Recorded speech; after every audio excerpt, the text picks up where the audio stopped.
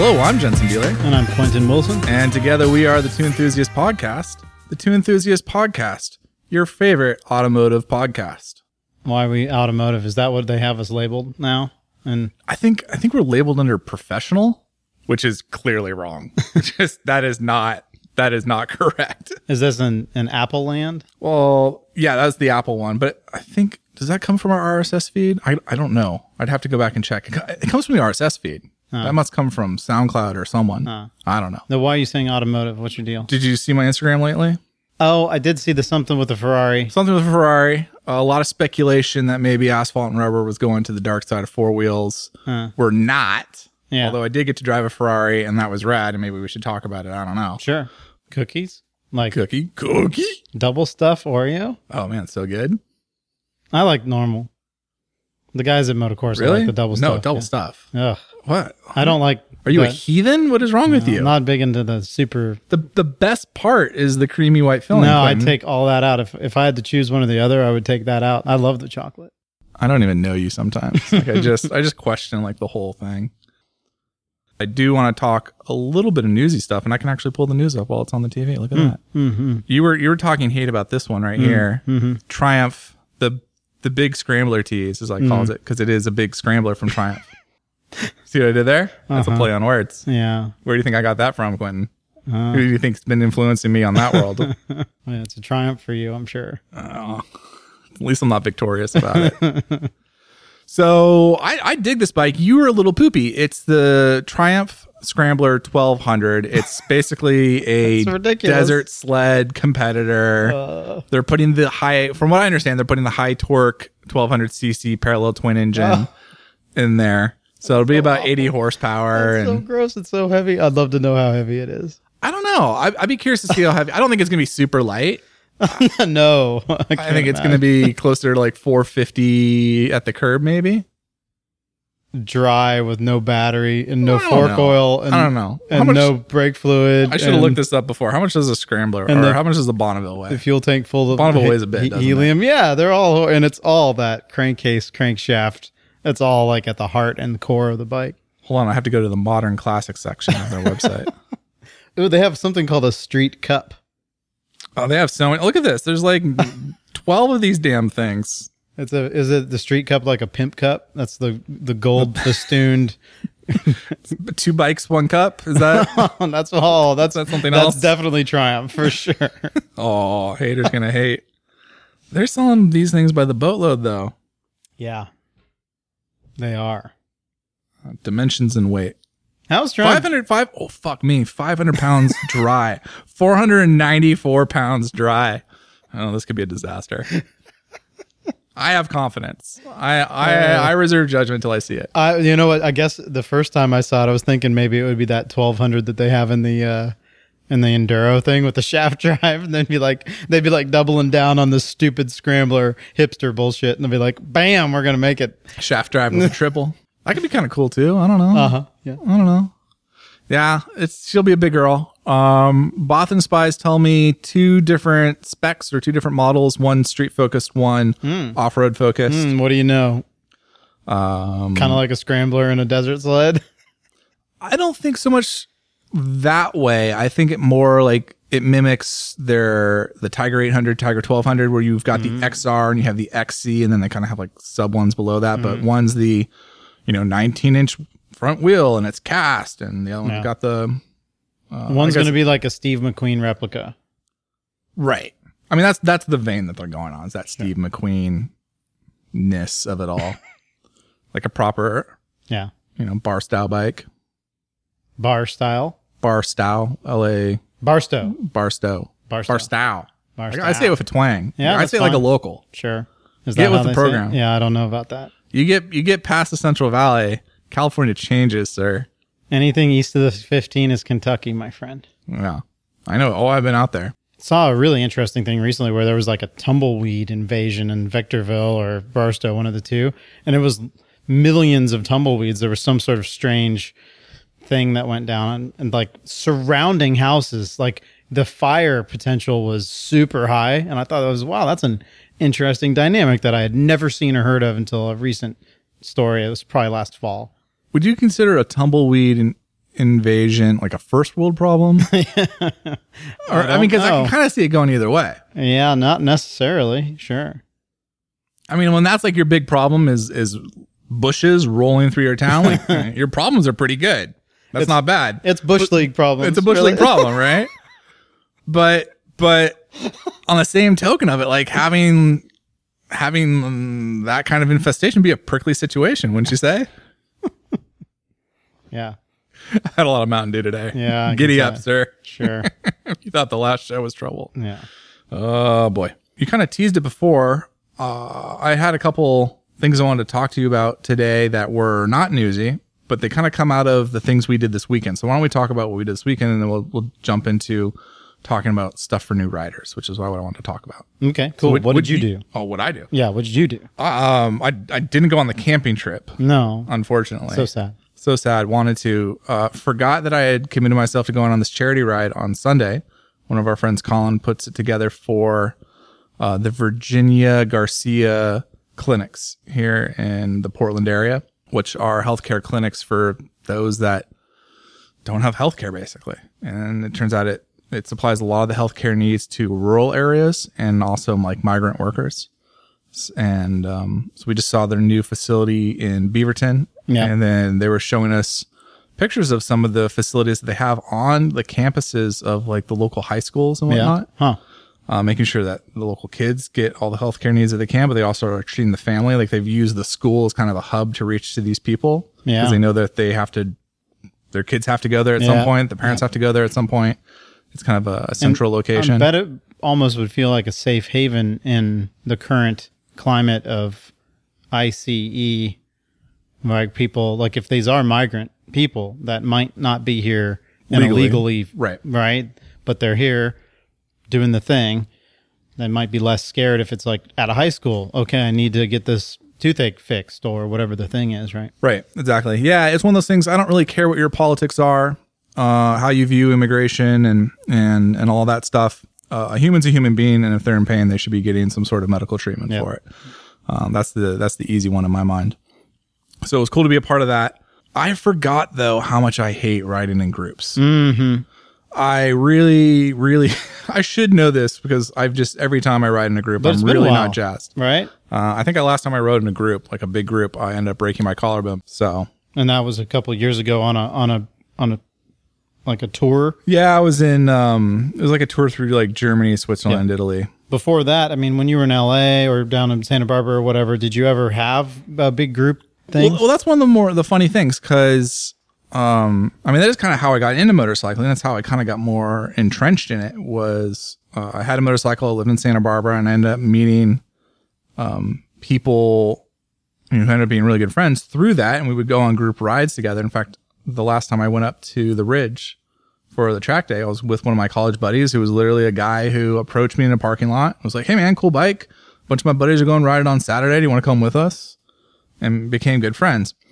Now, one of the things that we were joking about while we were at the track day was it always seemed when we got more than 4 or 5 guys together, and there would invariably be someone new to the group, that the new guy in the group or someone else in the group would end up crashing. And it was just always a thing. It got to the point that it was so bad that we stopped inviting other people, and we would just ride with each other. Really. And this happens over and over and over again, right? Right. It's kind of like a cream to the top type of situation that always happens, which is tough because then the people that need it the most they never get to ride around with the people that can help them get better.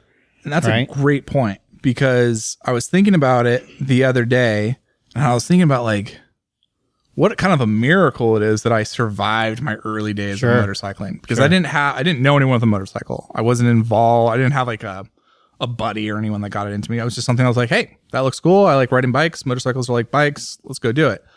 Took the I didn't take the MSF course yet. I just got my permit. And for what I was doing, that was in California, you can ride on the road. You just can't ride on the freeway, and you can't ride at night. And I don't think you can have a passenger. So for me, it worked out fine. I was just doing like little weekend day trips through the twisty roads near my house. It's no big deal. So I hadn't done the MSF course, didn't really know what I was doing, was literally teaching myself everything. And you just think back to like, how did I not end up in a tree or something silly? was very athletic. I was very coordinated. So I had some things kind of going into my favor, but I didn't really have anyone to be like, hey, listen, this is what you do. This is how you do it. And then started getting involved with some of the local rides out there that the dealerships were putting on. And I look back on it, and these were nightmares. Like I remember the guy from the dealership that was leading our ride. He was one of those stoppies at every stop sign, wheelie at every on-ramp, you know, just being a hooligan. And yeah, sure enough, I think just maybe half of our rides, like the joke was half of our rides, people would crash. And the joke was that's how he got his sales. Would he just take people out on rides? They'd crash their bikes and they come to him and buy a new one. Right. Sales or service, whichever way it always works out. It all, you know, all goes in the same pot at the end of the day. So you kind of look back and you're like, oh man, it's kind of a miracle I survived that. And the random people, this was like early days of the internet. There was a couple like writing groups online. Like, I guess now the version would be like meetup.com, but this was like Yahoo groups. Sure. Something silly like that. Listservs. Never did the listserv. It was Yahoo groups and then forums. But I remember like I kind of got lucky on who I just randomly met being somewhat decent riders and somewhat cool-headed dudes. And there was definitely a range there, but survive long enough that I could get my license properly, go do MSF, get some miles under my belt. Did you ever crash on the street? No. I'm trying to think my first crash on the street. I crashed the first time I went to the racetrack. And that was at Streets of Willow. And then the next time I crashed, I had a bunch of crashes on the track with my R1. I shouldn't say a bunch. I probably crashed like 3 times. I'm trying to think my first crash on the street. My first crash on the street, this is an interesting story, was when I lived back in San Francisco right before I moved here. And I was on a press bike and I was lane splitting on the freeway. Augusta one. Yeah. And this little old Russian lady just basically pinched me off.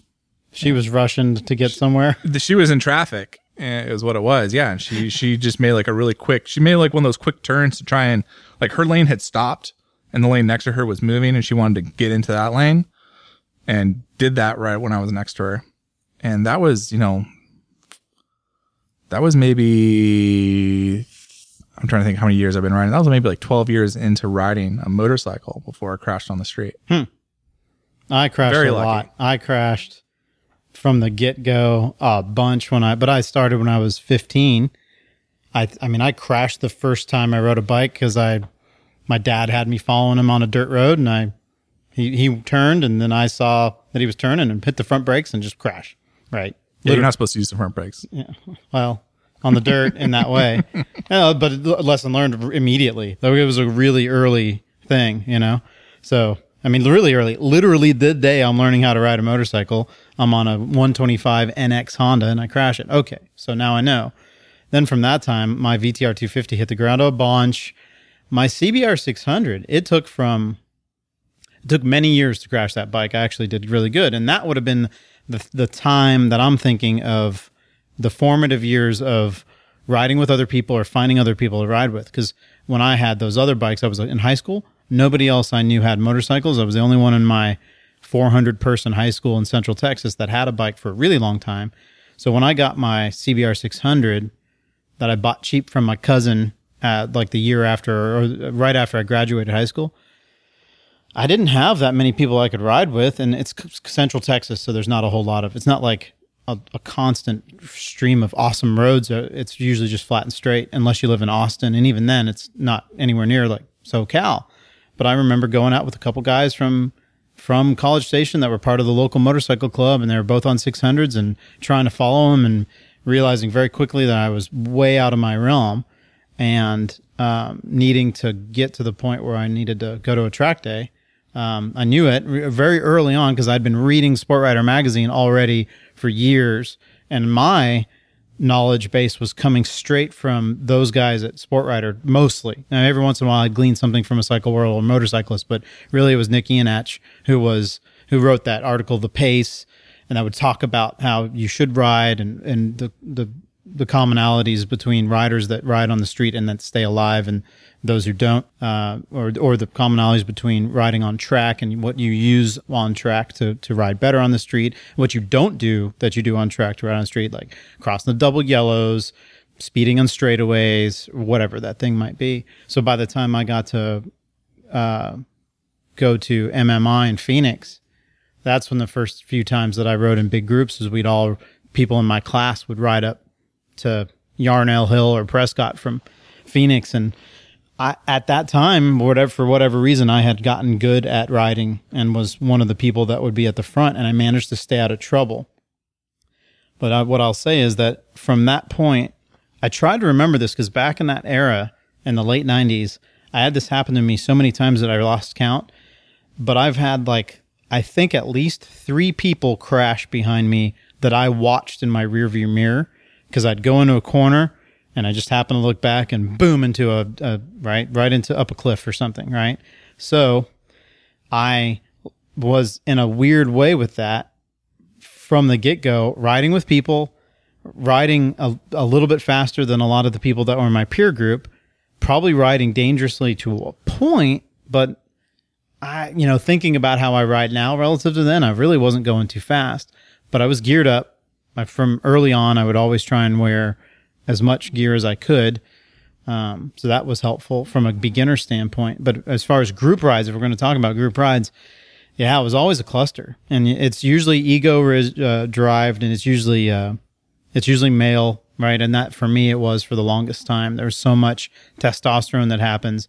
Everybody wants to show how fast they are, how much better they are at riding, or whatever it is. And that was something that I witnessed, but I was also super young. So we're talking 19, 20, 21 when this was all going down, going to MMI. And that was like a very formative time for me. Getting to LA, same deal.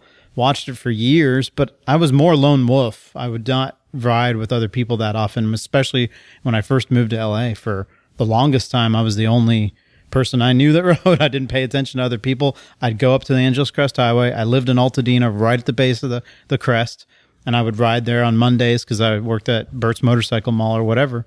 And I think about meeting people here and there, but always getting the heebie-jeebies from most of what I call skippies, right? The skippies that get out there with not enough gear, or that just want to ride so fast that they're going over double yellows when they're going up the crest. They just want to show how fast they are. They wheelie at every single opportunity, etc., instead of mild-mannered, easygoing. And it took a while to get to that. But working at Pro Italia was the big sea change. But it was also my first experience with big group rides from a shop.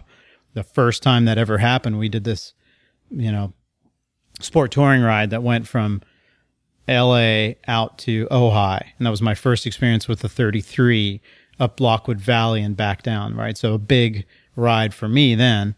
And watching what happened, and there was multiple people crashed on that ride, and were big bikes, Ducatis.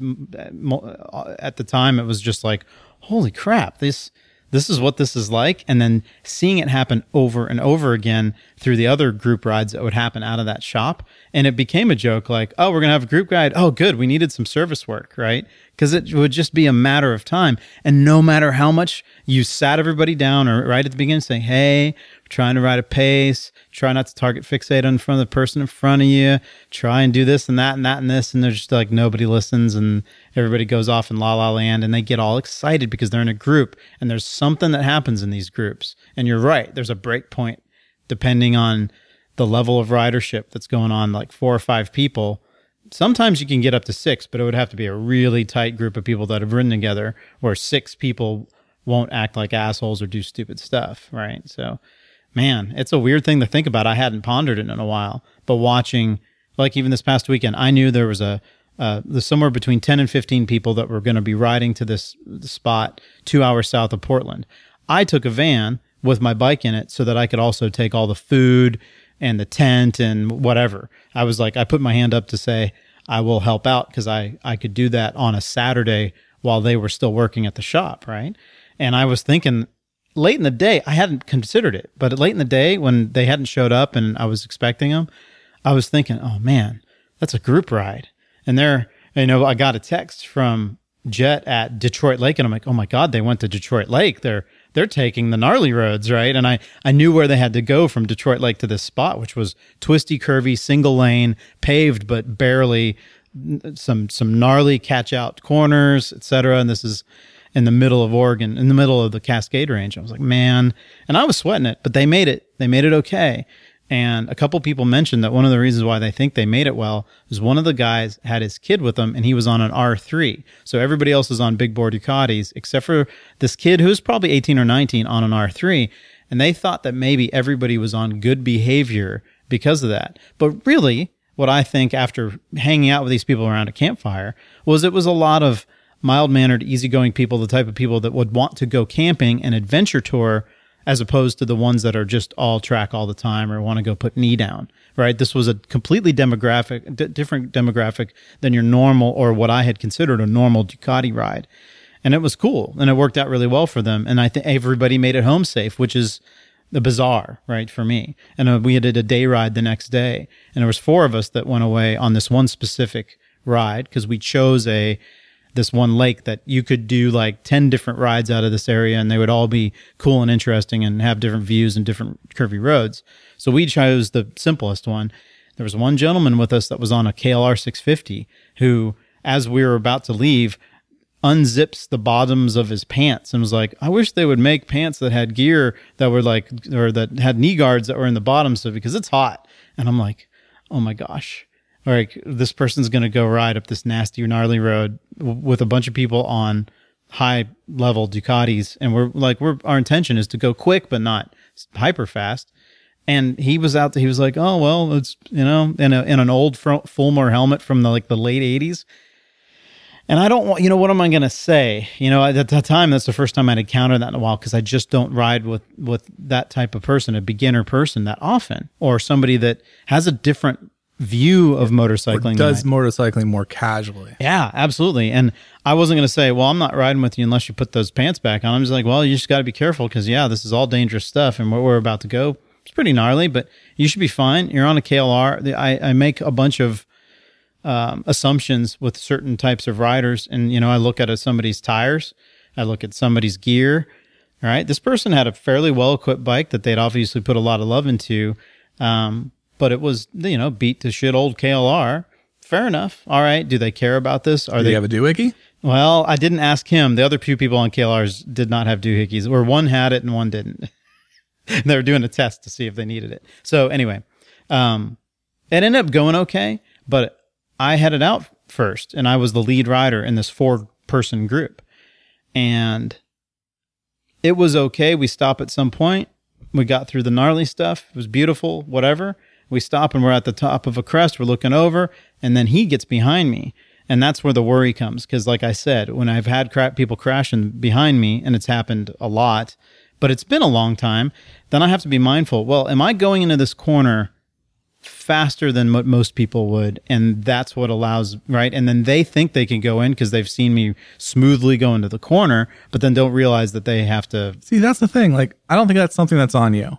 It isn't. I'm a firm believer. Whenever I ride, at least I shouldn't say whenever, because it's been so long and I don't really do it anymore. Back in the day when we do it, when we have someone come ride with us, I'd be like, listen, I don't care how fast you ride. I don't give a crap. Like, because if we get there before you, maximum time I'm waiting is like a couple minutes, because at the end of the day, you're really not that far behind. No, the difference of doing sure. 80 miles an hour and 60 miles an hour really doesn't change the price of bread when we get to our destination. Yeah.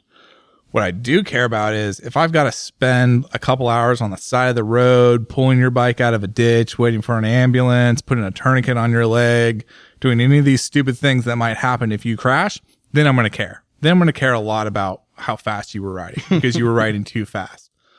But it's always one of those things where I think people, and I don't know if it's testosterone and it's this idea of like, I need to prove something. I need to do the thing. These guys are riding fast, so I'm going to ride fast. Or if it's an insecurity where it's like, oh man, everyone's a lot faster than me. I gotta step it up and keep up with them because, they're going to think I'm slow and they won't like me or whatever, whatever that is, whatever that driving point is, you need to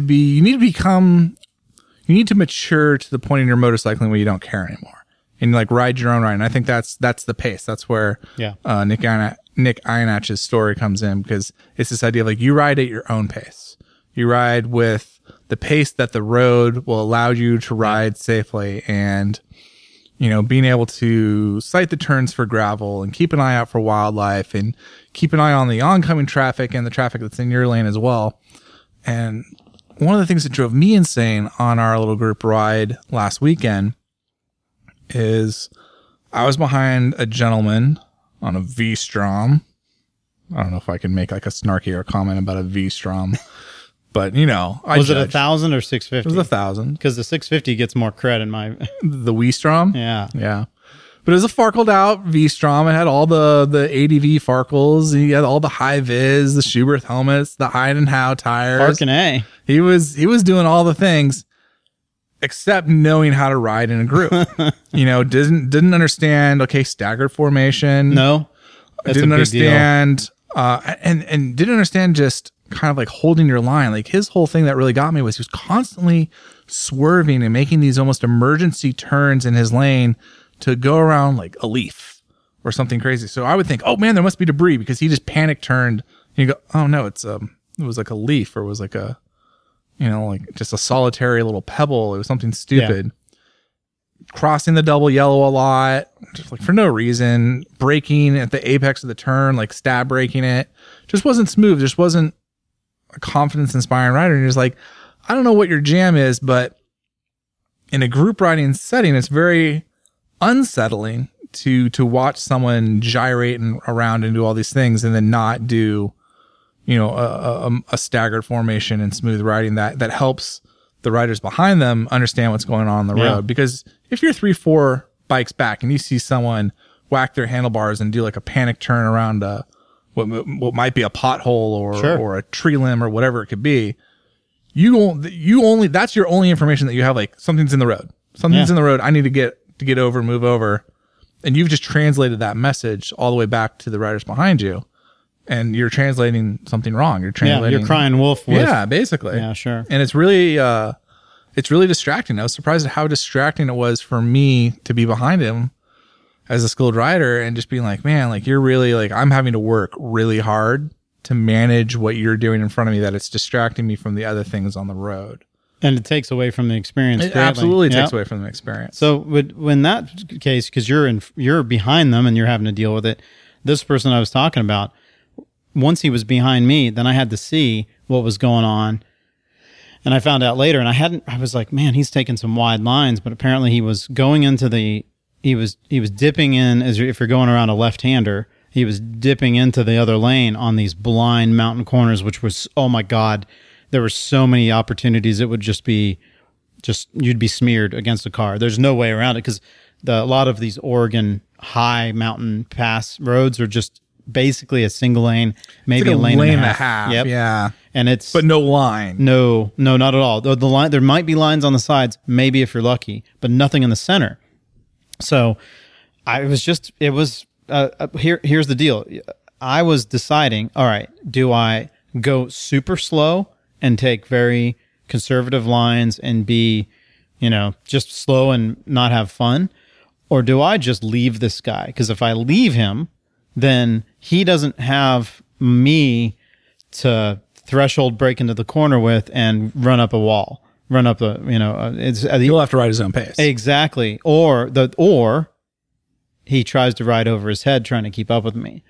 But I know me and I know my limits, so I just said, I'm gone. Yeah, there's no one on a KLR is going to keep up with you. No, and I knew the road enough, right? So I knew it just enough to be like, all right. Like, I'm not going to keep up with you on a KLR. It's just not going to... It had knobbies, I assume. Yeah, it would streetish knobbies. And I bet if you were doing well in that road situation, you'd be surprised, right? Because it's so tight. But here's the deal. I just spent 2,100 miles with at least 120 pounds of baggage on my bike. And that day, I had nothing. And it felt like my Multistrada felt like a freaking 450 supermoto bike. It was amazing, and fresh tires. So it was like, holy crap, this thing's awesome. And I was just feeling the oats and going pretty fast. I wouldn't say that I was riding 8/10. I was probably still in the 6/7/10 realm, trying to leave some for that. I mean, we were in the woods, right? You're on a small road, but it opened up and it went to 2 lanes again on the other side of the mountain. And I was feeling pretty good. So I left him, and I had the argument with somebody else that, well, which way do you go? And for me, I'd rather, it would be better for my conscience to be gone and have that person on their own volition trying to keep up with me than them trying to follow me when they could see me and then making a mistake. I'd rather it be up to them completely, even though it's all up to them, right? Right. Yeah, absolutely. The burden's on them at the end of the day. That's the same. We see that sometimes in the press launches too. In fact, I think we talked about it a couple shows ago on one of the MV launches, because there was one gentleman in particular, and I don't know if there was more, who was complaining of the pace of their group going through these, tiny Italian roads. And it is a little bit different riding in Italy, in Europe, just in general. I don't know how to describe it. It's definitely different riding with press people than it's not. That was actually one of the things that struck me riding on this charity ride, because I'm so used to riding. In fact, all the group riding I've been doing for the last, 5, 6, 7 Super years high level people has been with other journalists, and it, 3 feet off someone's tail is considered normal. Yeah. And I kind of had to have a moment. I was like, I am all up in this dude's business. And that's probably bothering him, because normally people don't ride like that. And two, he was being super squirrely. So me being 3 feet up in his business is kind of a safety issue, because it's like you're not doing things smoothly and predictably. So the likelihood of something bad happening is probably higher. And you had to kind of dial that knob back a little bit. But, there is something to be said about, it is your own ride and it is your own pace, and you have to assess the dangers on yourself. And we had that issue in Italy. We make some passes, and passing in Italy is a lot closer, like around vehicles and oncoming traffic is a lot closer than what you have here. And part of it is because European motorists are trained to pull to the right when they see someone passing in the oncoming lane. They'll give you some space. Yeah.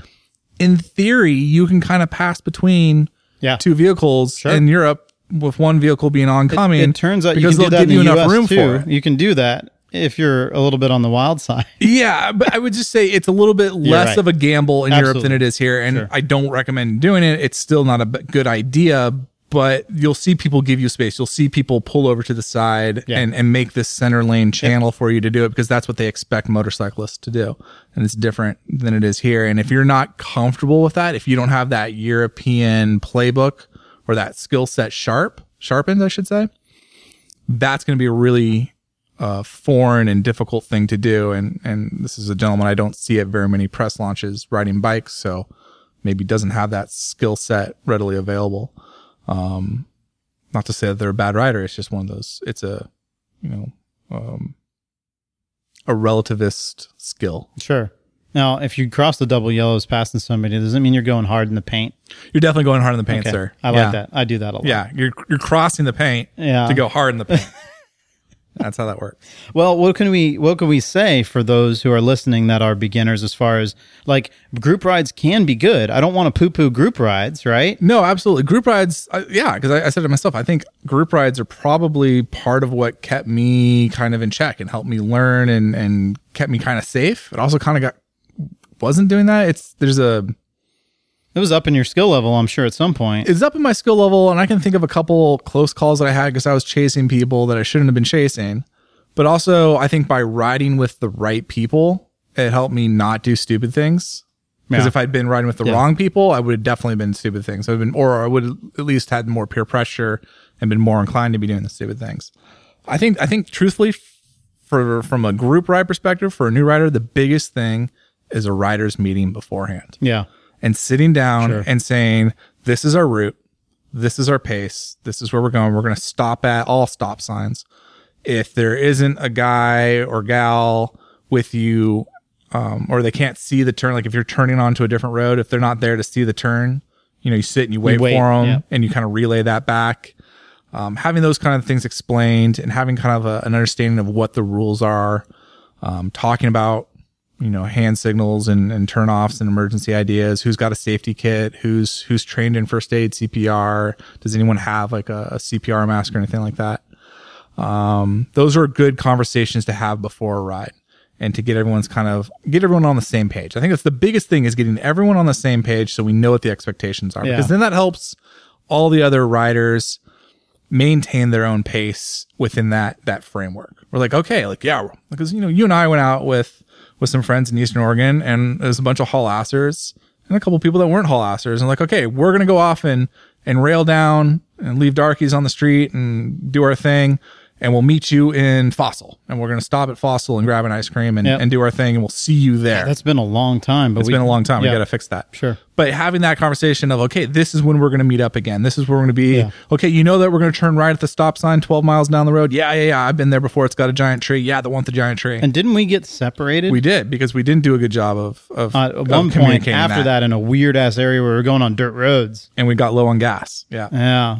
That's another thing to talk about. Hey, because in this ride, it's actually kind of funny.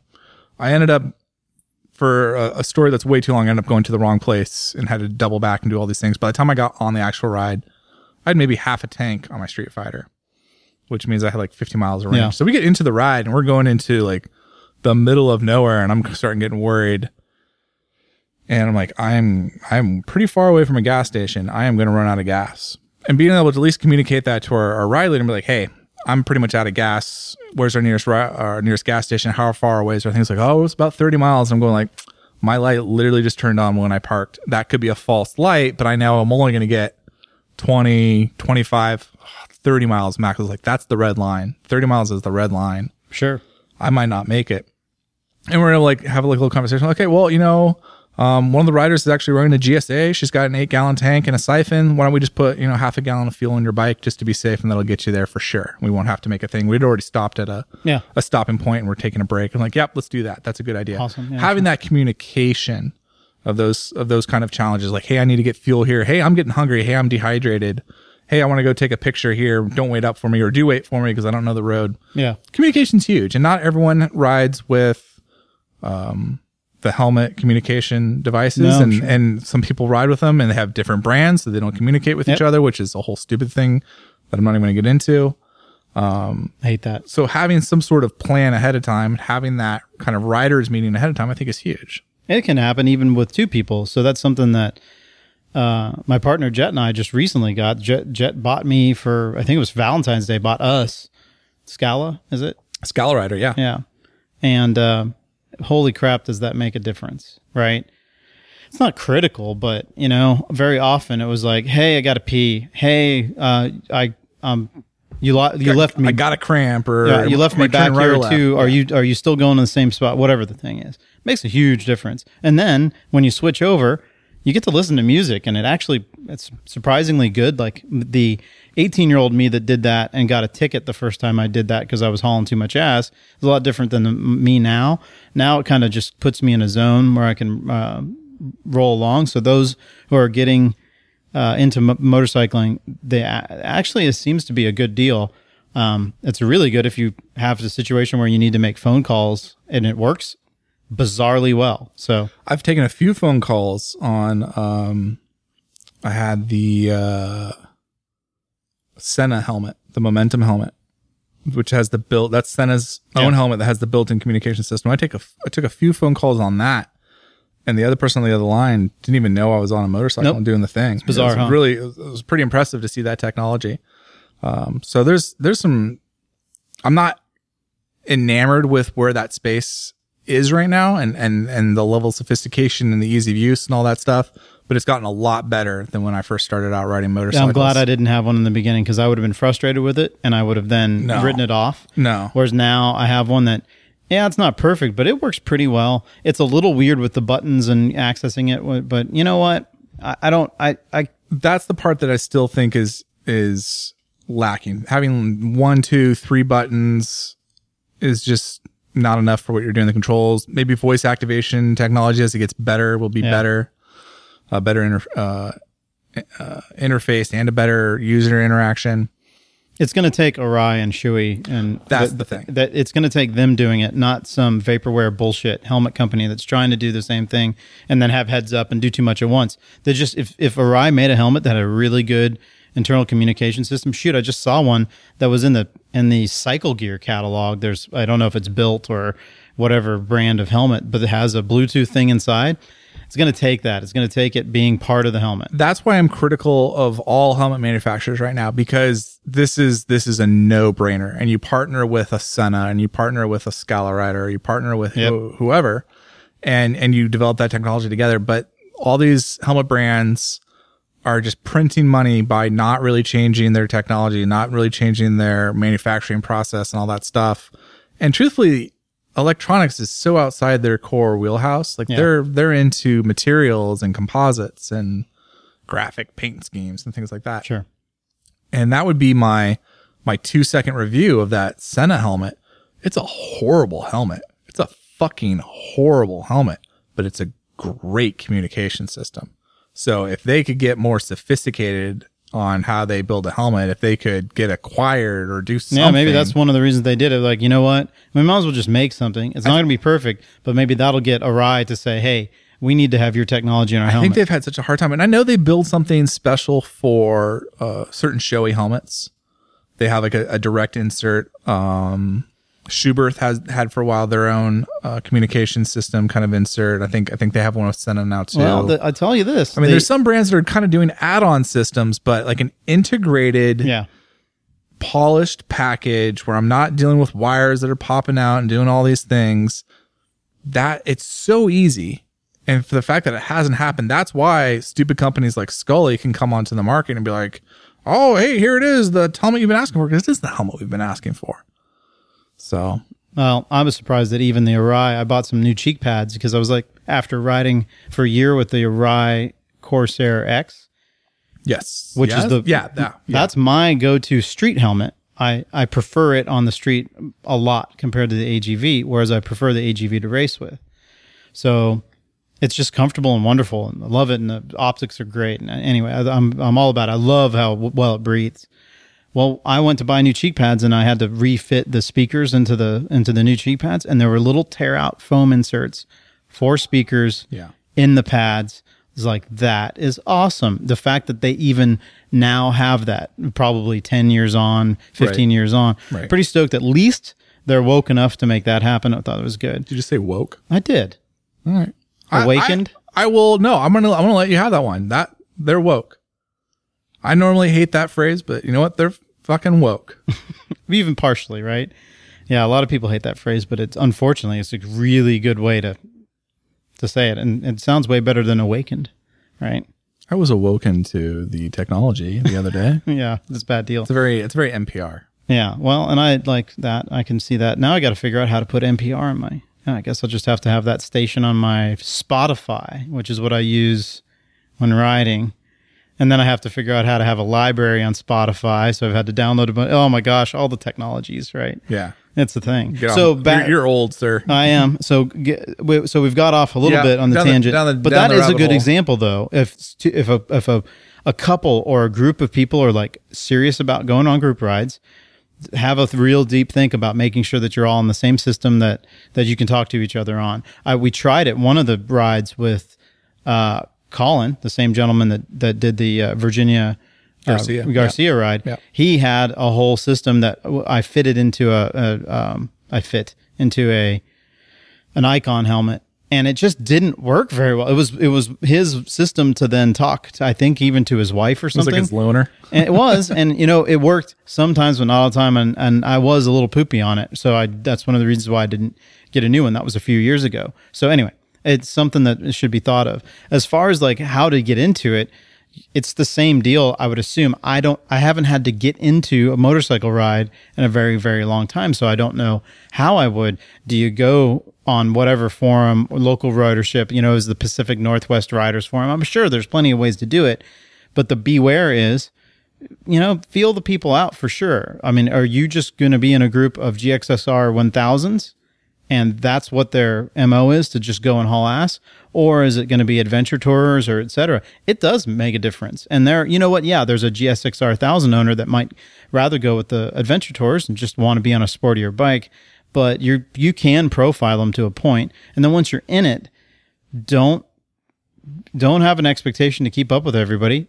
Communicate beforehand well, and that way you know where you're going, and that way you're not in over your head, and you don't feel like you're going to get lost or taken advantage of in some way. I don't know what that would be, but a lot of people that are new to it are definitely on the back foot and feel very nervous about riding with others, but it is a good way to get better this side of going to a racetrack, which would then be probably the next conversation to have as far as new ridership. Right. Because like I was saying earlier, I identified super early on, not because I wanted to race, but because I wanted to be a better rider, because I would read these things in the motorcycle magazines about how much better you became as a rider to ride on track, that I focused on that. And I did a sport rider track day at Streets of Willow in 1996. I was still at MMI, borrowed a trailer, borrowed a set of leathers, and I literally borrowed a set of bodywork for my R6 or my CBR 600 F2 from somebody else at school. And I was able to make it to this track day.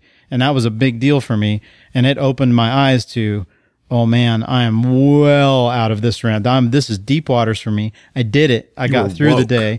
You got woke. I got woke that day. But then that allowed me to then have the impulse to then go work as a corner worker for Keith Code schools that were in Phoenix while I was going to MMI, which then got me on track and got me around other people that could kind of help me and give me advice, etc. And then getting to LA, it was just like boosh. All of a sudden, you're around all the people all the time, and then you just had to be very wise about how you approached going out with rides with other people. I remember one time getting back from a ride and having the service manager at the shop I worked with. He says, I'll never forget it because he said it with such a reverence. It was like, yeah, I went with so and so and so and so and so and so. We went up Azusa Canyon. He was like, oof, swimming with some pretty big fishes there. And I was like, I guess what? He's like, yeah, those guys ride real hard. Be careful. And he up to that point had never said anything like that to me. And it was just like, ding, like, you better pay attention to this. And I did. And this is a guy who was known and revered for his abilities to ride a Gixxer 1100 from the late 80s on the Angeles Crest Highway, right? He was a known fast guy. And him saying that kind of just calmed me down.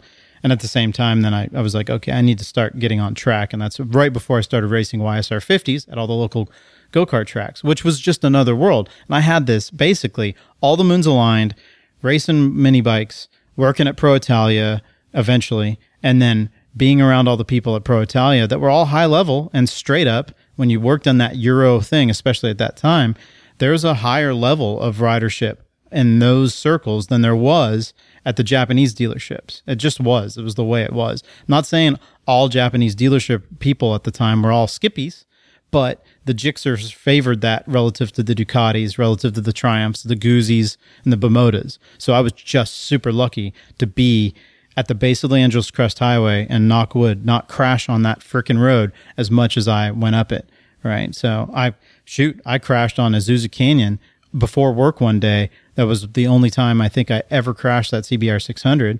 And I broke my wrist and had to ride down the mountain with a broken wrist and a broken bike, and that, again, little things like that teach you, but I was completely alone. It was a classic lone wolf situation. I did that a lot at that time. And I think I'm fortunate for that. But eventually I did get into doing group rides, and I would ride with a couple of people, but I would try and stay away from the big rides for sure.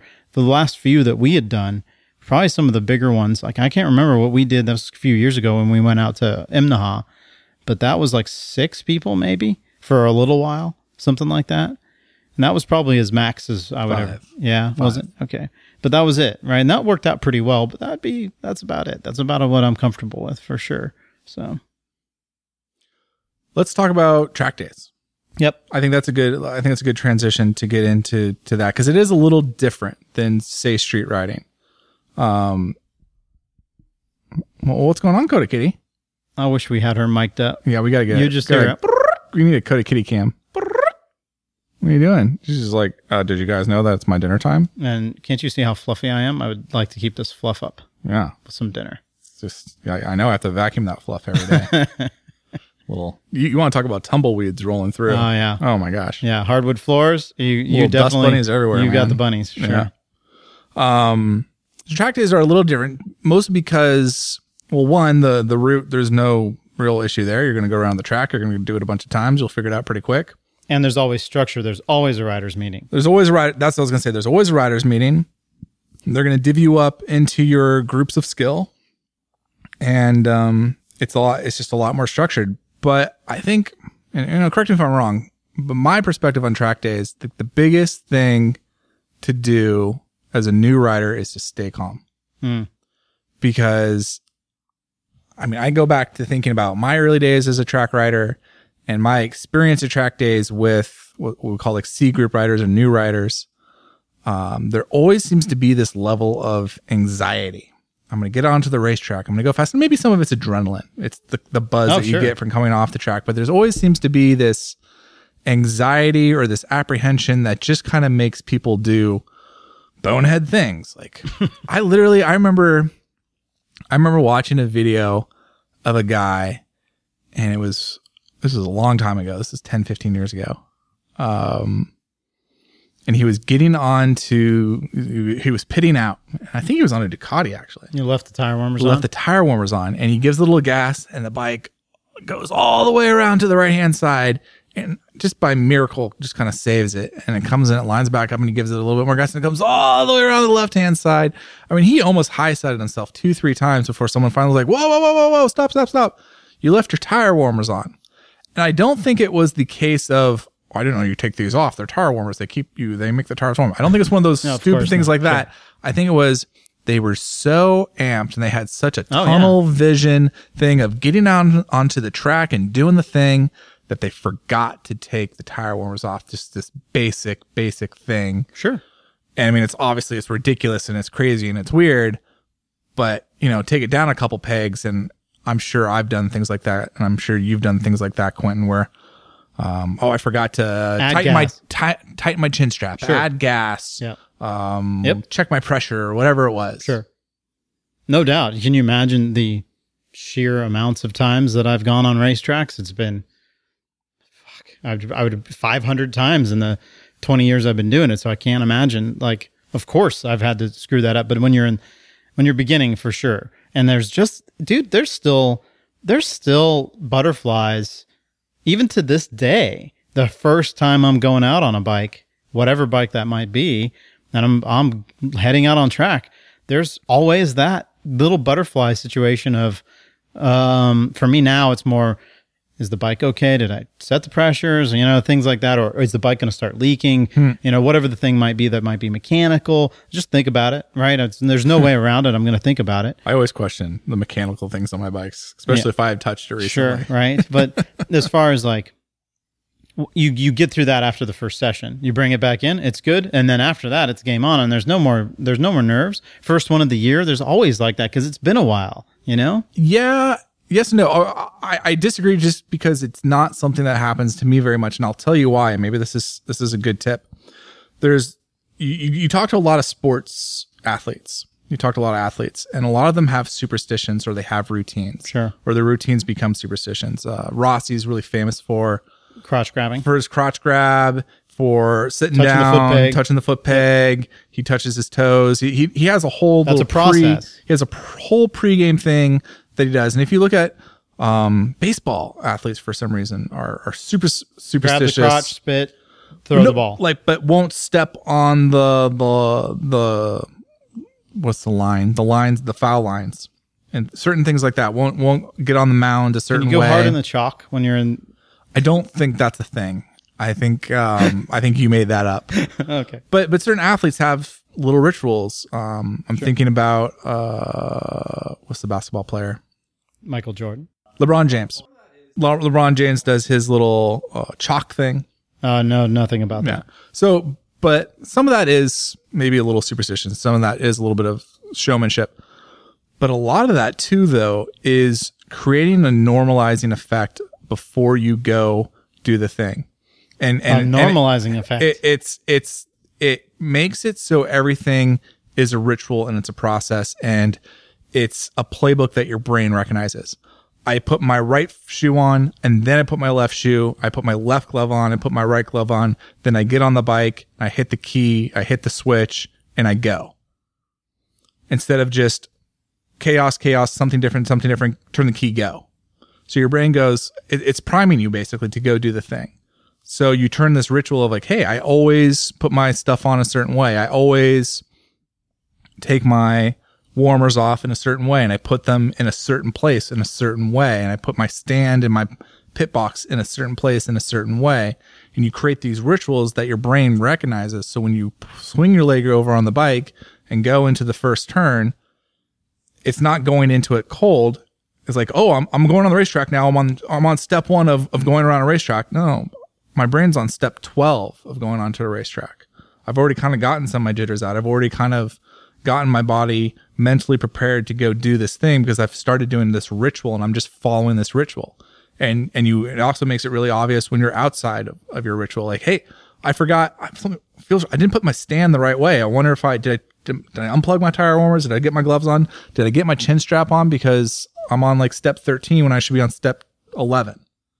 It helps kind of signal that to your body. It's a high level thing that you'll see a lot of coaches actually teaching their players and things like that. That is super nerdy. Holy shit. That's some sports psychology right there. Next level nerdy. I can't imagine. That would drive me fucking insane if I had to do that every time. But I see it. I understand it. But that for me, like my mind is antithetical to that. I guarantee right? you do it to a certain extent. I do, absolutely. This is for sure. some people, and I would say for Rossi, they take it to a whole nother level. I have to do this physical There's an in-between there. routine. Like, so for me, when I get to the track, I know I have to do X, Y, and Z, and I want to do it the same way every time. And if I don't do it that way, then it's my ass, right? But as far as getting down to gloves on left and right, or helmet on and then gloves, or whatever the thing is that you would do, that it's put the helmet down in the same place every time, et cetera, et cetera. I don't necessarily do that. It'd be interesting to like record it and see what I end up actually doing, because I might not think that I do, but I might do it more. But I can't remember the last time that I did go out on track without my earplugs in or without the chin strap done up or something like that. But I also don't remember the last time I went on track where tire pressures weren't done or there wasn't gas in the bike, or et cetera, et cetera. And this is all learned from working on a race team and having to be the dude that did the thing for the racer. And that taught me more than anything. But when you did the thing for the racer, did you do it in a fairly specific order? Did you check tire pressures before you checked the oil cap? Things like that? Well, that's tough to say. I mean, everything like that would have been safety wired, and that's all stuff done back. You talk about step 23. I was on step 487, and the start of the steps was 3 weeks earlier in the shop. Sure. Right. So as per the normal race day thing, it was unload the truck, get the bikes on stands, get them on warmers, period.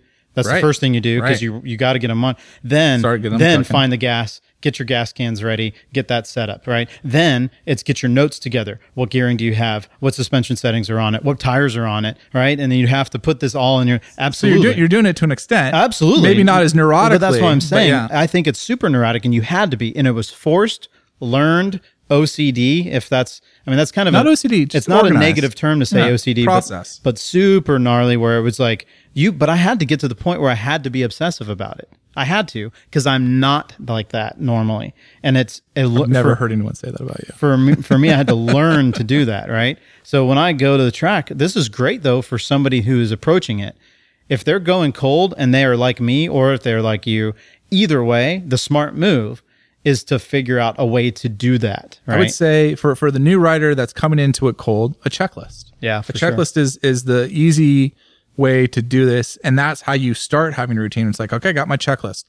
Unload the bike, take it out of the truck or the trailer, get it up on the stands, put it up on warmers if I have them. If I don't, check my tire pressures. Check your tire pressures if you have warmers, when they're up to heat. Whatever. Might as well start when you get there. Whatever your methodology is in that.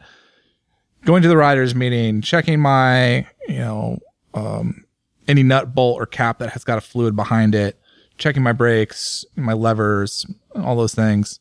Going to the riders meeting, signing up, getting the waiver, get my wristband, whatever it is. Going through tech.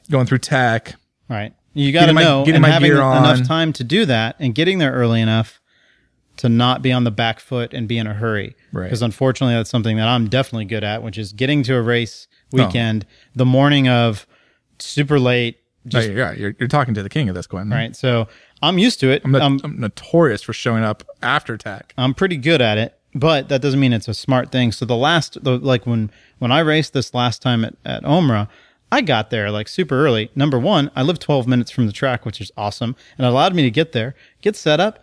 And it was like the whole day went like a breeze because I had overdone it. I was just like, you know what? I'm tired of racing being stressful. It's one of the reasons why I don't do it very often, because I do get stressed out by it. And I don't want to be out there not having fun. So I wanted to get there early and be able to help out or whatever. And that's that. But one thing I did notice myself doing was when I was helping out Christian on his R6 Cripple Triple. was I was like, I had gone back into racing mentality, and this is something that everybody that's listening should do if they're going to track days. You come in after your first session, after every session, but the first one is the most important. You get it up on the warmers. You know you've got, let's say, 40 minutes left until the next, because that's normally the rotations is 20 minutes each. So that's not for every class, but most of the track days that I've done, that's definitely it. So you got a while. You get it up on warmers. And the first thing you do is start putting your hands on every single component that's not blistering hot. I put my hand on the grip and on the front brake lever, and I try and twist it. I try and twist the grip, and I try and twist the whole bar, and I try and twist the lever itself to see if it's solid. I go to the other side to do the clutch side. I go to the rear sets. I put my hand on the foot peg, and often foot pegs are spun on. If it's a stock thing, of course, you're not going to have to worry about it as much, but you still should put your hand on it and make sure that it doesn't twist off or is not loose. Then you check your brake lever and your shift lever. And the shift lever is pretty much the main one that you always have to keep an eye on because they always come loose. There's multiple points on that have connections that are tightened up. So always do this. Have a look at, put your hand on your rear axle nut. You're like, why would I do that? It's a huge nut. I'm not going to have an effect. You'd be surprised, right? Shit comes loose. I don't care if it has the little Fuji connectors that make it tighten up or some sort of nylock. Put your hand on it. Put your hand on the chain adjusters. Whatever the thing is, just touch it. It's surprising how much I've been able to glean from that and how many things that I have fixed. And just recently at Christian's bike, I happened to see something that was loose. And it was, again, not something that you would see loose. It's not a visual. You have to put your hand on it and say, ooh, that exhaust mount bracket is loose. Time to put a wrench on it, etc. That's just part of the deal. Also, if you're on a full-on sports bike, or especially if you have race fairings, have a look in your belly pan, always. Like, especially at the beginning of the track day. You're looking for moisture of any sort, oil, obviously, coolant, or loose nuts and bolts. Where did that come from? Right. And that is a catch pan, and it's a beautiful thing, and it's a very useful thing. If it's just filled with a bunch of road grime and dirt, great. Clean it out, whatever that is. But it can also be a very good indication of a leak or something like that. So those are two things that I recommend very highly that you do when you come off track, is put your hands on the bodywork. Shake the bodywork. Is it loose? Is it not? Right. So that's definitely a high recommendation for the beginnings. Frankly, it's a recommendation for everybody. And I don't think people do it often enough. And then once you're done with the track day, wash the bike. Oh, no, I don't want to have to worry about it. No, it's not that dirty. Yeah, it is. It's dirtier than you think it is. Wash the bike. And as you're washing it, you will be able to find things that you would never think you would find. Yeah. All the little components. Again, you're putting your hands on it. Yeah, you really are. So, get a nice brush out, get a grunge brush and do your chain. Have a look at all the things. And, when you have it up in the air, you have the stands. And this is not something that normal people have access to, is a bike that's lifted up in the air. Grab your swing arm and your rear of your tire and try and pivot your rear wheel to check for wheel bearings. Do the same on the front, right? Et cetera, et cetera. Those types of things are things that you can catch. You're like, oh my gosh, this is clunking. This isn't normal. Why is this rear wheel, have play in it? Is that the swing arm? Whatever that might be.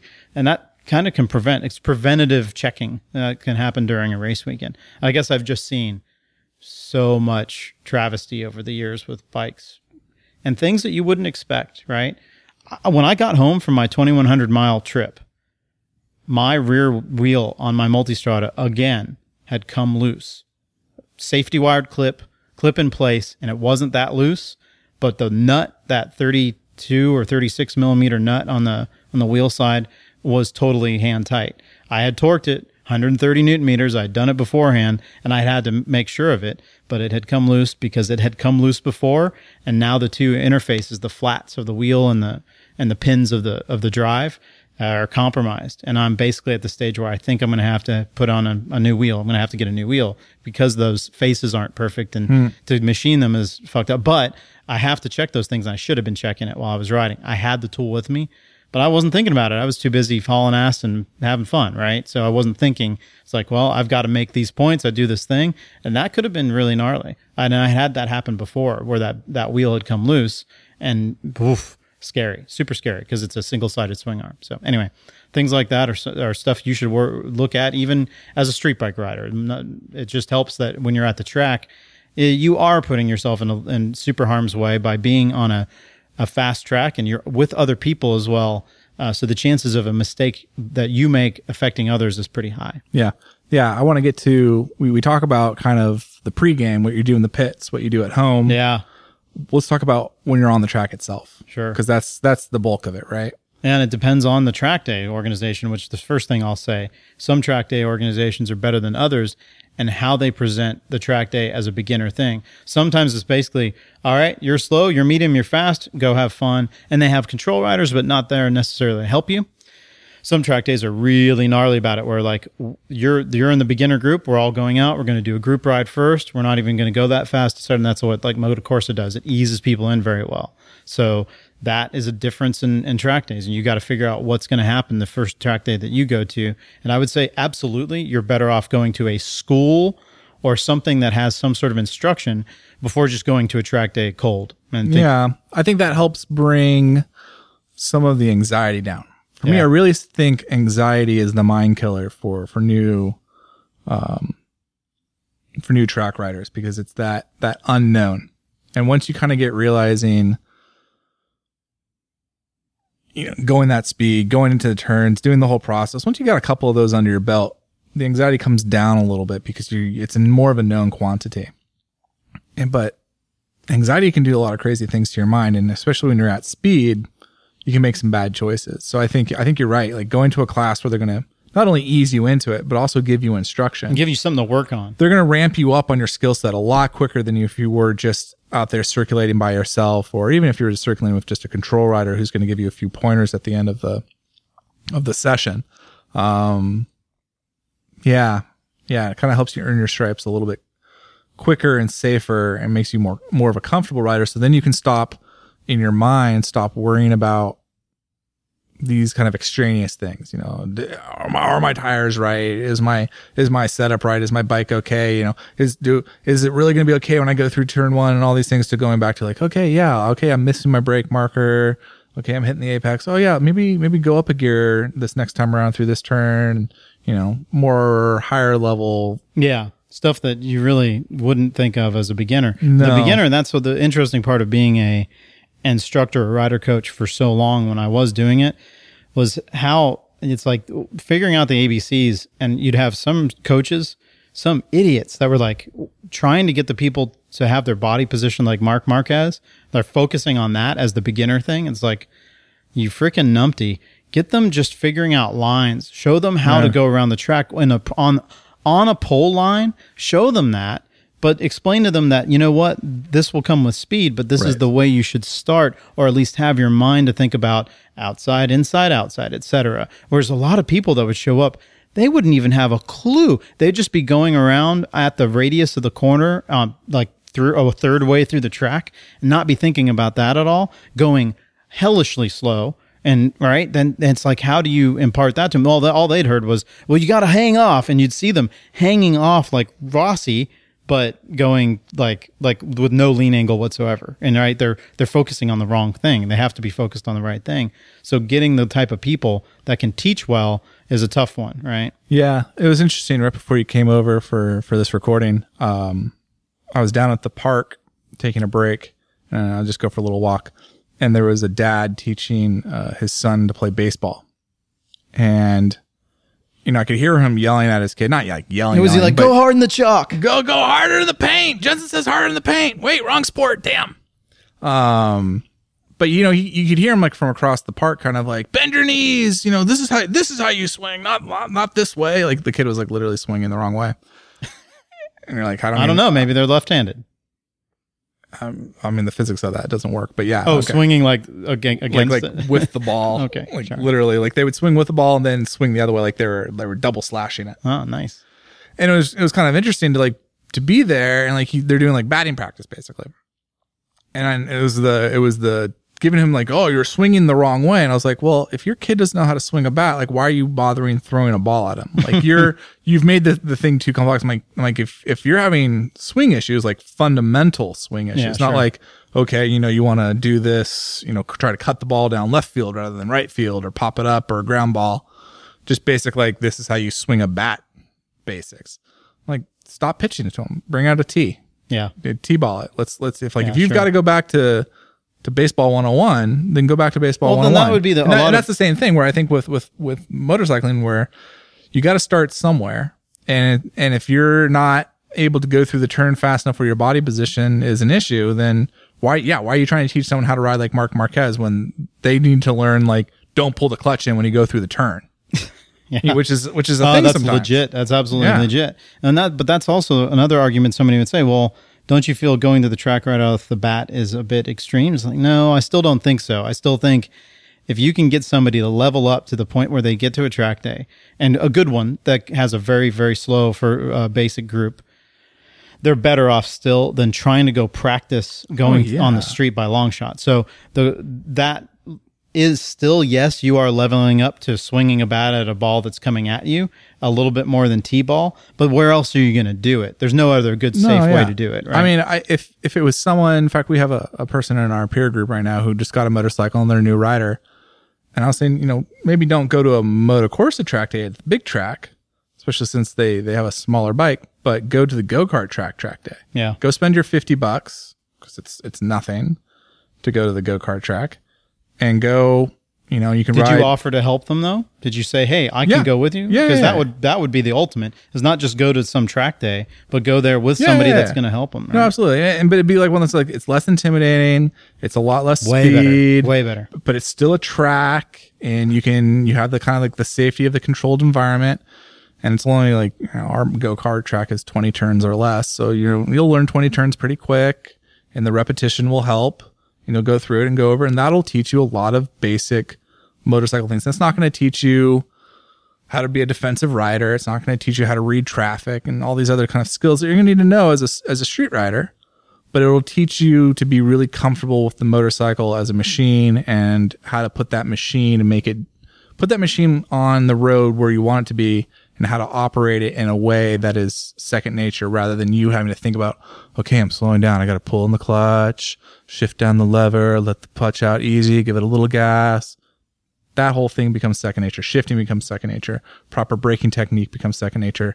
Turning becomes second nature. That goes to the Keith code, spending $1. Like, how much of your dollar are you spending on that stuff relative to working on lines or whatnot? And if you get it to the point where you're spending cents on the basics, then you can work on the more extreme stuff for sure.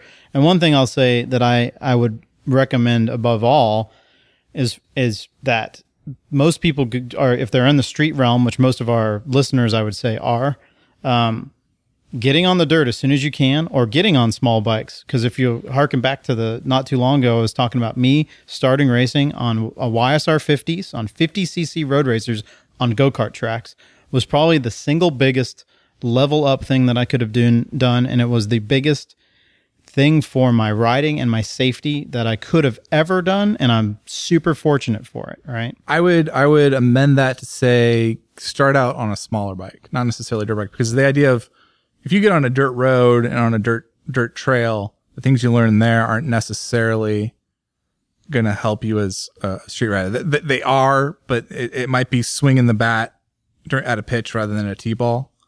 But definitely like a smaller bike that you're going to feel comfortable on, that you can physically move around better. Sure. Like, it's so much easier to ride a 150cc dirt bike that's 3/4 the size of a normal bike and just manhandle around. And if you get in trouble and you kind of panic stop or you do something stupid, you're not necessarily going to like fall over and be stuck on the motorcycle. You'll be able to like just hold it and pull it up and like, I did something wrong. And it's a lot more approachable and a lot more forgiving when you make mistakes. Well, and that's why I'm bringing up dirt in general. But of course, my brain thinks that anybody would normally start on something super small, like if you're going to go to the dirt. But if you have the privilege or access in some way, getting to the point where you can be comfortable with its feeling when it goes out of control, when the rear slides or when the front scrubs, when you can do that on the dirt in a controlled environment, then it becomes less extreme when you do it on pavement. Sure. And the one way I taught my ex how to ride, the first thing I did was, we lived on a fairly big hill, engine off. I basically sent them down the hill and had them brake. First front brake, then rear brake, then a combination of both. And we just did that drill over and over and over with the clutch in. Like, as soon as you do this, pull the clutch in, right? And go all the way to a stop.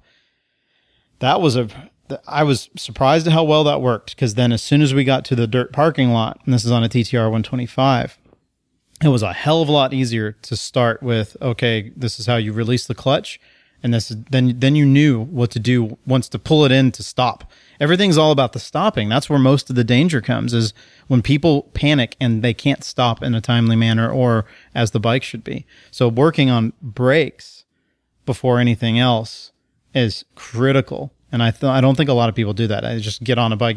How many YouTube videos have you seen of people just jamming the throttle on and running into a fence because they weren't given this training on how to brake first, how to stop the bike, right? Yeah. And so that's something that can also be learned very easily on dirt.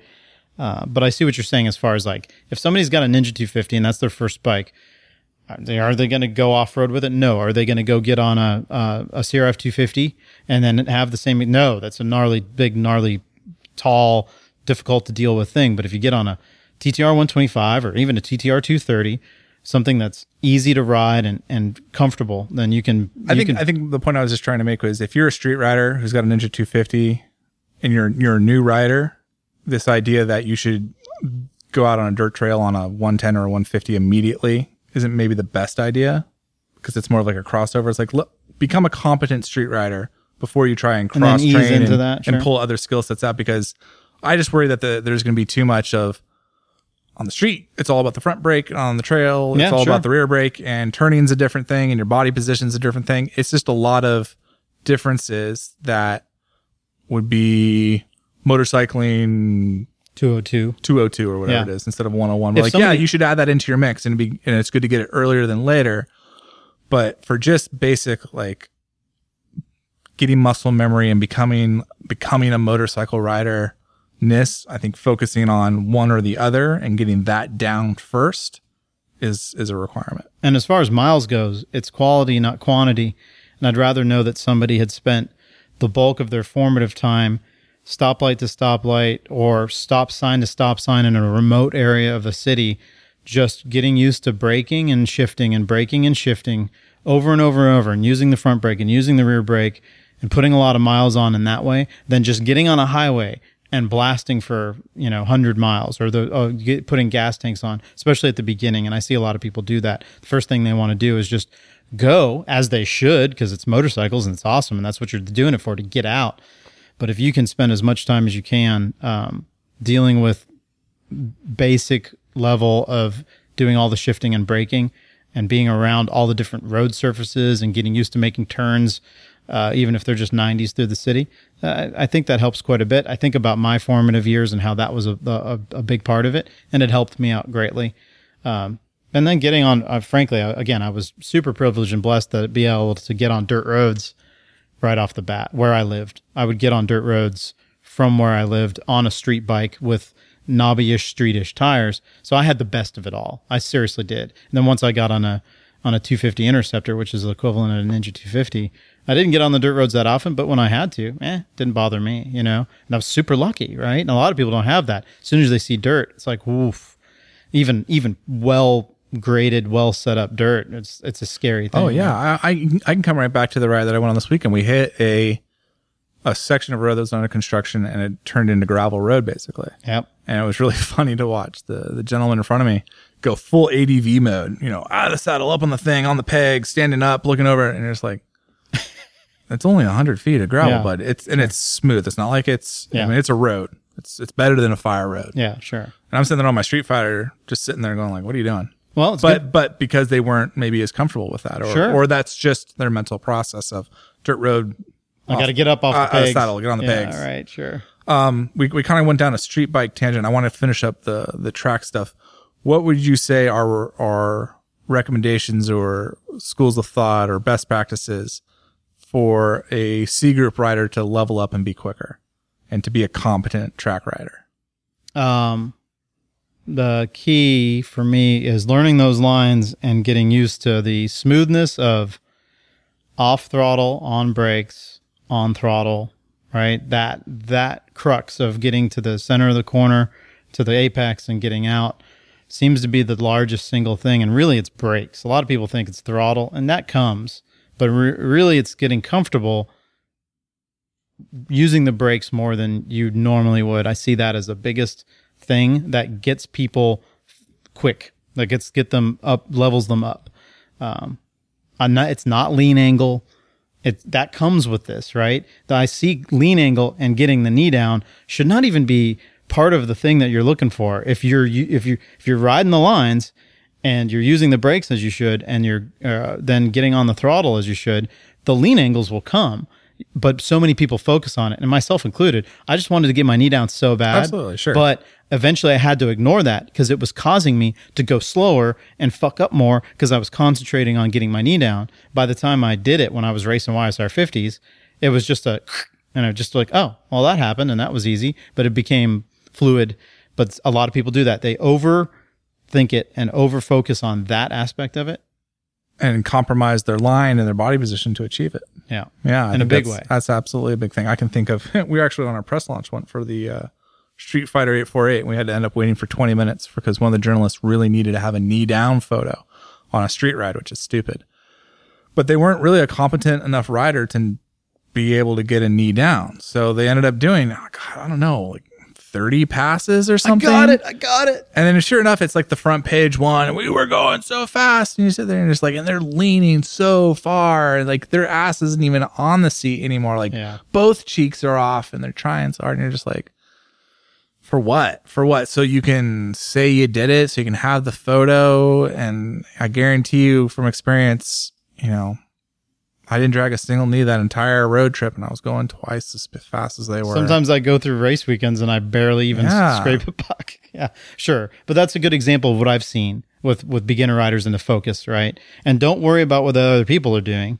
Focus on your own line, on your own ride, on your own machine, and don't spend too much time just don't listen to too many other people unless there's an instructor that knows what they're doing. Well, that's always the thing I've noticed is usually the less experienced riders are usually the most vocal ones at the track.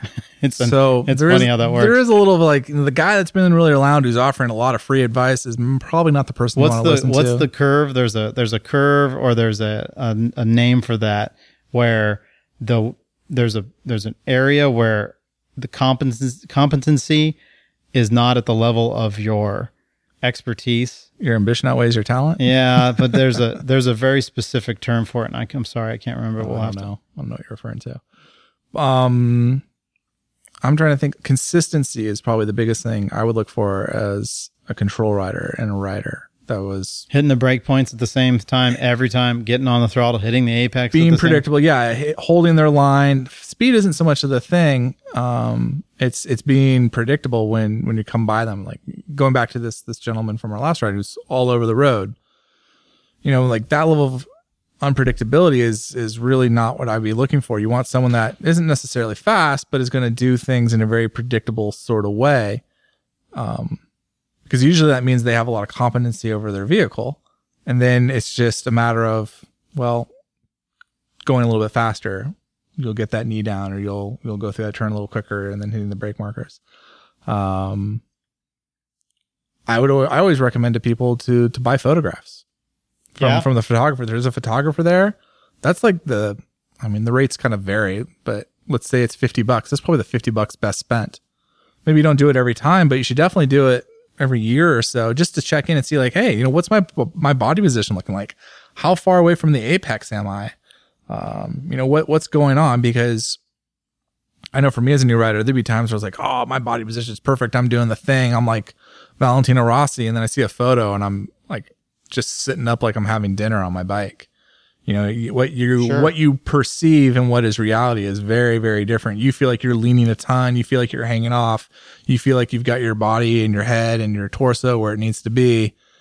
And the photo can tell you a very different story. And you don't get that feedback as readily. And someone can say like, hey, lean off more. Hey, move your butt more. Hey, do this. And you can try and make that adjustment. But when you look at it, especially having like a reference like motorcycle racing on TV, we see so often these camera angles of where those riders are positioning their bodies, and you can look at your own photo and be like, oh yeah, I'm really not doing that at all, am I? I'm somewhere else. I think I'm doing it at 211 and I'm at like 4. And every picture I see of me going, even when I was peak racing AMA stuff, I just look like I'm out for a Sunday ride. I try and lean off more, and I'm just never comfortable with it, right? You have a very 1980s racing style, though, or 1990s, I should say. Like you remind me of like you look at photos of Colin Edwards and stuff. He's got that kind of prairie dog, straight up and down, doesn't really get his butt off the bike kind of style, where it's just carrying a lot of lean. Yeah, sure. So that's the thing, is that sometimes it depends on your style, and that you don't necessarily want to emulate anybody. Whatever's comfortable for you and your physiology is critical. But you're right. And understand that different body types and different bikes are going to necessitate a different style. Yeah, absolutely. So it's going to be a huge difference. But at the same time, if you see a picture of me on my 848 Street Fighter or my 848 race bike, I look about the same. It's so funny. What I was talking about earlier is the Dunning-Kruger effect. Have you ever heard that? Mm-mm. Oh, no. It's just like it's a curve of competence versus confidence, right? And there's usually a break point where people that are super confident, and this is big time in this motorcycle industry, end up being incompetent, but they're so confident, right? So you got to be careful.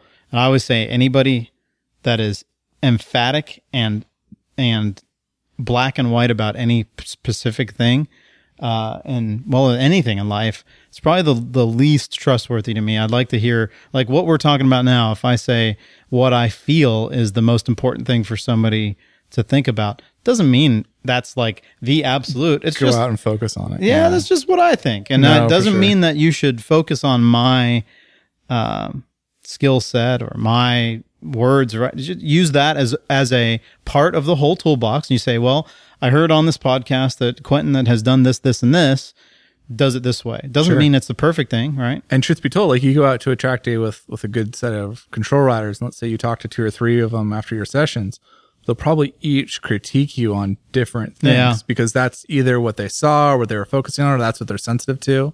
Yep. Like I'm like, I am a body position guy. I'll go out and be like, hey, you should move your butt over here. Hey, you should do this. Or, hey, this is where the line is. Those are kind of like my wheelhouse items where I talk to other guys like, oh, I'm really about brake markers. And this is where you should get on the brakes. And this is where you should turn in.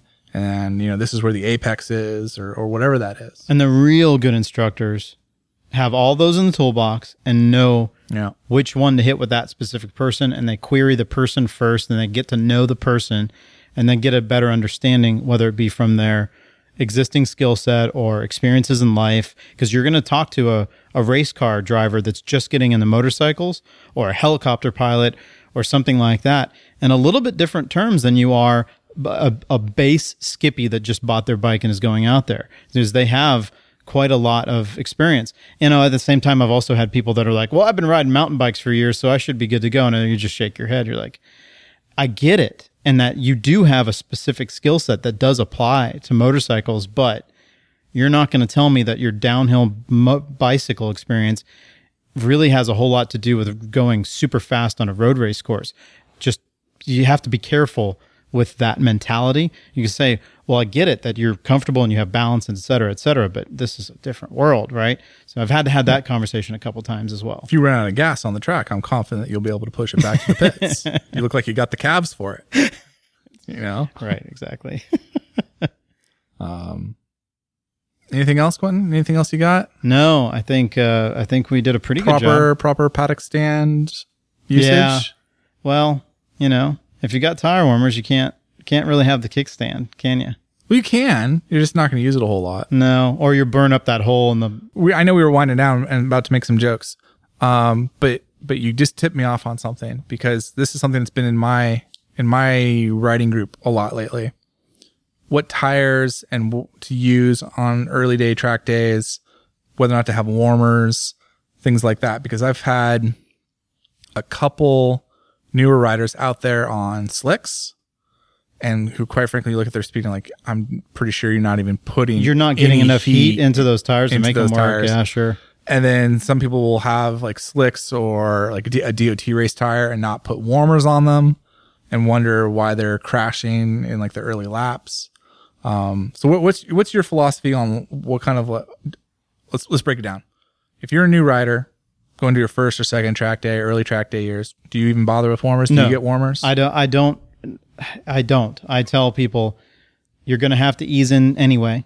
So ease in, use the pressures that you would maybe a little bit lower than what you'd use on the street, but it depends on the bike. But generally I'd like 32, 34, 30, 32 on I'd be careful giving out any tire pressures without knowing the tire. no doubt, but I'm just saying if you're used to running 32, 34, maybe you go down a couple PSI, etc. But it's not critical. It's not as critical as a lot of people think it is, especially if you're a beginner. Now, once you get leveled up, absolutely, it's super hyper critical. But for those who are spending their dollar on the setup of their bikes and all that stuff, just make sure to check your pressures and get it close, then ease in. The key is easing in and getting them warm and knowing how to do that. You're always going to have to know how to do that, especially going on the street, knowing how to ease in and not go too hard, too fast. What a cold tire is, what it feels like, what Absolutely. it's gonna do. And knowing how to get that feeling. And then also, you know what? Not every time your tire warmers function. Shit happens. You forget to plug them in, whatever the thing is.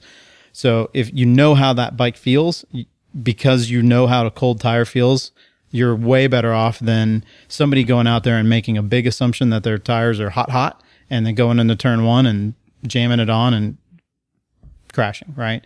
So I think street tires are fine in the beginning, but as far as just even track day, basic general duty track day, B group, A group, whatever, I'm so used to running full on race tires that that's what I have. And I do run tire warmers when I have those because that's how they operate. And I know that. But when we did, say, the deathmatch stuff, we had all, do we have consistency? Every bike and then we was on always had warmers. tire warmers. And that was fine. And that worked out pretty well in that situation because we needed the consistency. I think about the last couple times I went out on multi-stratas. Consistency too, but there's also a function of time in there where we had X amount of laps. Yeah, we per need to go bike quick. to go evaluate it. Yep. And sometimes, truthfully, it's the early laps where you can get through with a clear track with no traffic. Sure. Absolutely. That's a different situation. That's a whole different situation. That's a corner case in this. So for like the last time I went out on my multi-strata, like motorcycle 303 right there. Sure. So last time I went out on my multi-strata 1100 on the track, I didn't use tire warmers and I just eased in on, I think I was on like Michelin Pilot 4, Road 4s or something like that. And it just was the same as being on the street. I just eased in and then it felt great, right? Yeah. I would agree and disagree on a couple things.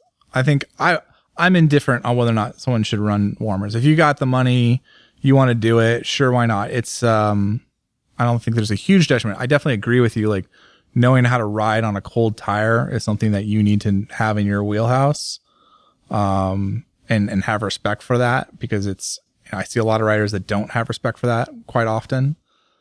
But if you're going out on the racetrack and saying, "Hey, I want to control and have consistency. I don't want to have to worry about going easy. Those first 2 laps are as easy. I want the security blanket of knowing my tire is already close to operating temperature." I'm okay with it, I suppose. All right. Well, here's the crux. Okay. And I had this happen to me once. Street Fighter, Thunderhill, 42 degrees ambient morning. I go out with off warmers on a Street Fighter with like super courses, whatever. Sure. And those cars are cold. Well, the first lap was fucking amazing. It was like, I can't believe this is gripping so well. Like I could feel it immediately, you know? And second lap, I crash on the front end because I just not, it's just, all the heat probably got sucked right out. So having the feel for traction, at one point I'm used to consistently, but on a street bike like that, I just wasn't riding hard enough to keep the heat in the tires. Now, if I was on my race bike, maybe I would have been in a better situation, but that was a time when I realized, depending on ambient and depending on the track and the conditions, maybe if I was going to do that over again, I would have started that day off on cold tires and just assume that the first session of the day was going to be shitty and that it was going to be cold and I was just going to have to ease in. Instead, I was like, I hadn't ridden Thunderhill in years and I was on my favorite bike and I really wanted to haul ass. So I go out there and I went Gusto. Luckily, all I had to do was do a walk of shame, find a brake lever from somebody, and had a great rest of the day. And then as soon as I got home, I put bar guards on my bike. I'm so I found out some things about myself and my bike that day by doing that. But that was I haven't crashed at a lot of track days, but I have done. And it's always embarrassing and shitty to do so. And you just have to learn each time, like, what the situation was. And if you do it enough, it varies, right? Yeah, I don't disagree with you. I don't necessarily disagree. Like, I definitely think that's something that a rider needs to know how to manage is the heat in the tire. And especially on cold days. Like I cut my teeth doing track days back east. So there was definitely track day mornings where it didn't matter if you had warmers or not, because halfway through the first lap, your tires were cold again. Yeah. And you'd hear guys, complain like, oh, I'm having no grip and my bike was on warmers. Like, well, it's 40, 50 degrees out. It's still first session. The sun's not even on the track yet. Yeah. Like, it's green. It's super green.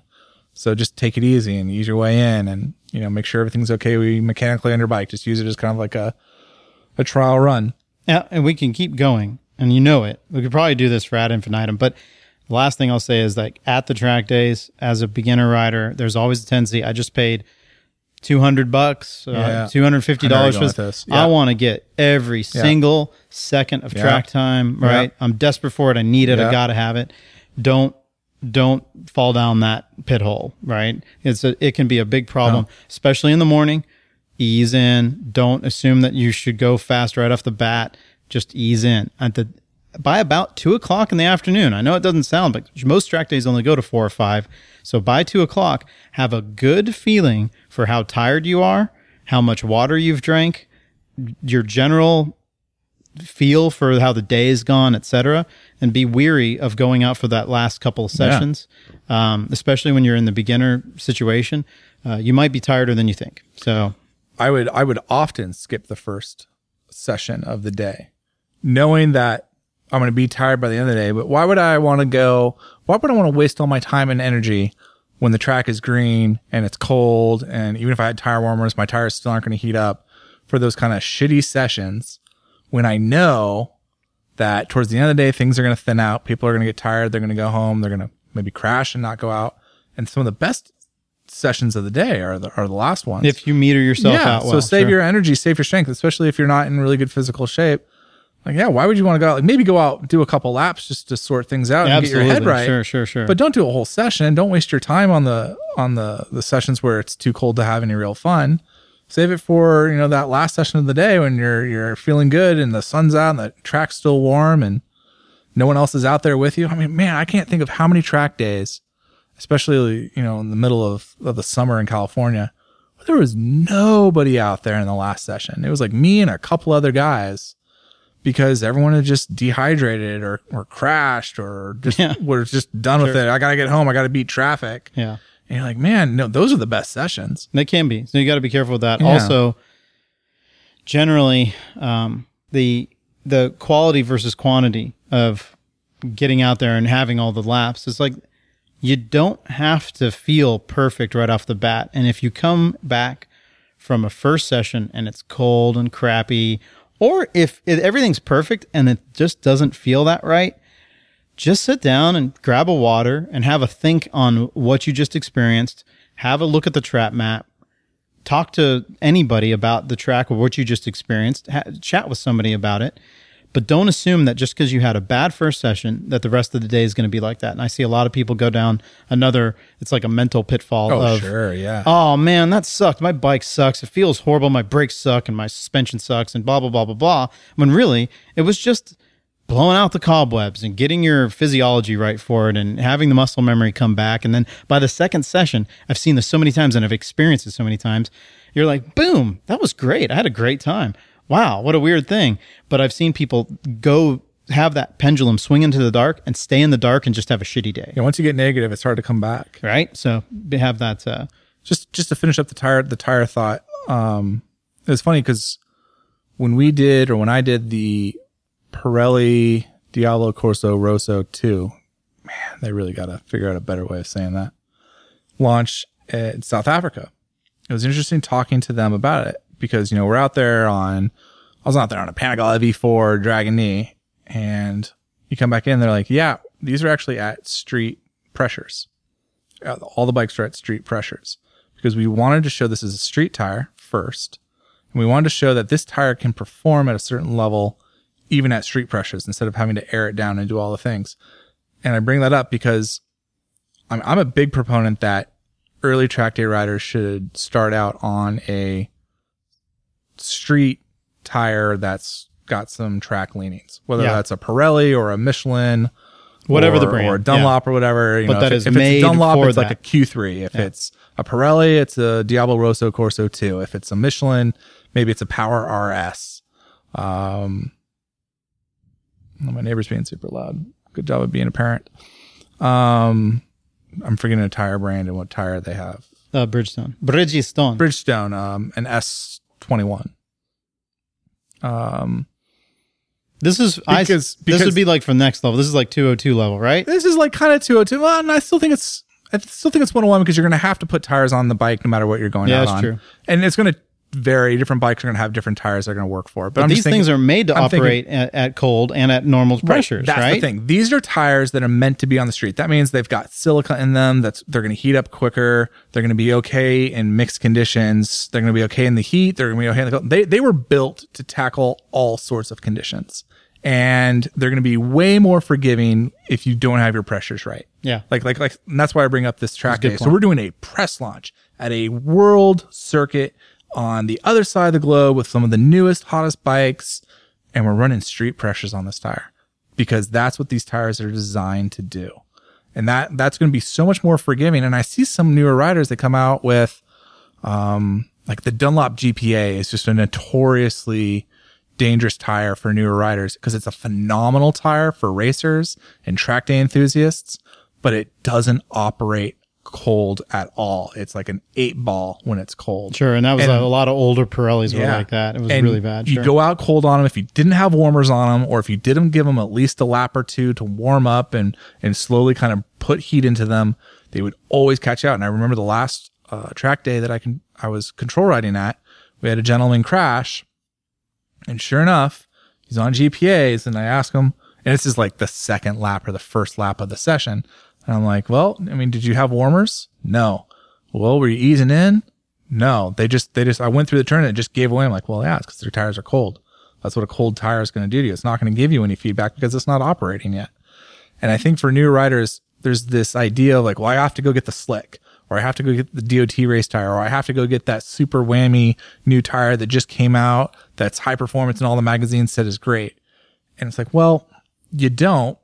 And in fact, a lot of those times those can be detriments because you have to treat them in a very specific way. Yeah, sure. You have to know what you're You have to be more doing with exacting, them. and you have to get up to speed really fast. And you have to get up to speed. And there's some people like, if you're just not putting in the pace, you can do all the things right. You can have the right pressure. You can run warmers. The track can be hot. You can be doing all the things. But if you're not going fast enough to put the heat into a slick or a DOT race tire, it's a time bomb. You're going to end up eventually on your side in the gravel trap because you just weren't doing the pace for that tire. And there is a little bit of a lip there in terms of skill that you're not at yet, where a street tire would have been more forgiving and actually would operate higher. And I remember the track day we did at the Ridge, and I was on those Pirellis. I'm on a street tire, and it started raining. It started misting, and sure enough, you see all the guys that are on slicks, all the guys that are on warmers are pulling in, and they don't want to go out. And I'm starting going like, you know what? I'm great. I got a street tire. It's got silica and it's got sipines all over it. And I'm hooking up everywhere that you're not, because a street tire in these conditions is actually better than a slick. Yeah, sure.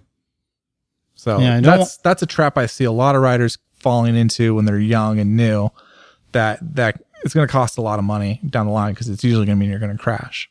And it's the worst thing to be out in the gravel trap and to be on a full race bike where you can't just lift it up and put it on the kickstand and just No. wait, you know? Yeah, it's a real bummer. You're gonna sit there for a while. You got to lean it against the wall. Yeah. You have to do the whole thing. You're gonna have to push it. Someone's gonna have to push you. You're gonna have to wait for the truck. Yeah. You don't want to be that guy. Just Don't be that guy. Put the kickstand down and you'll be good to go. You'll be good to go. All right, Quinn. I think we're done there. We did the jokes. We had the talks. All right. Kickstands up. Good talk. I'll see you out there.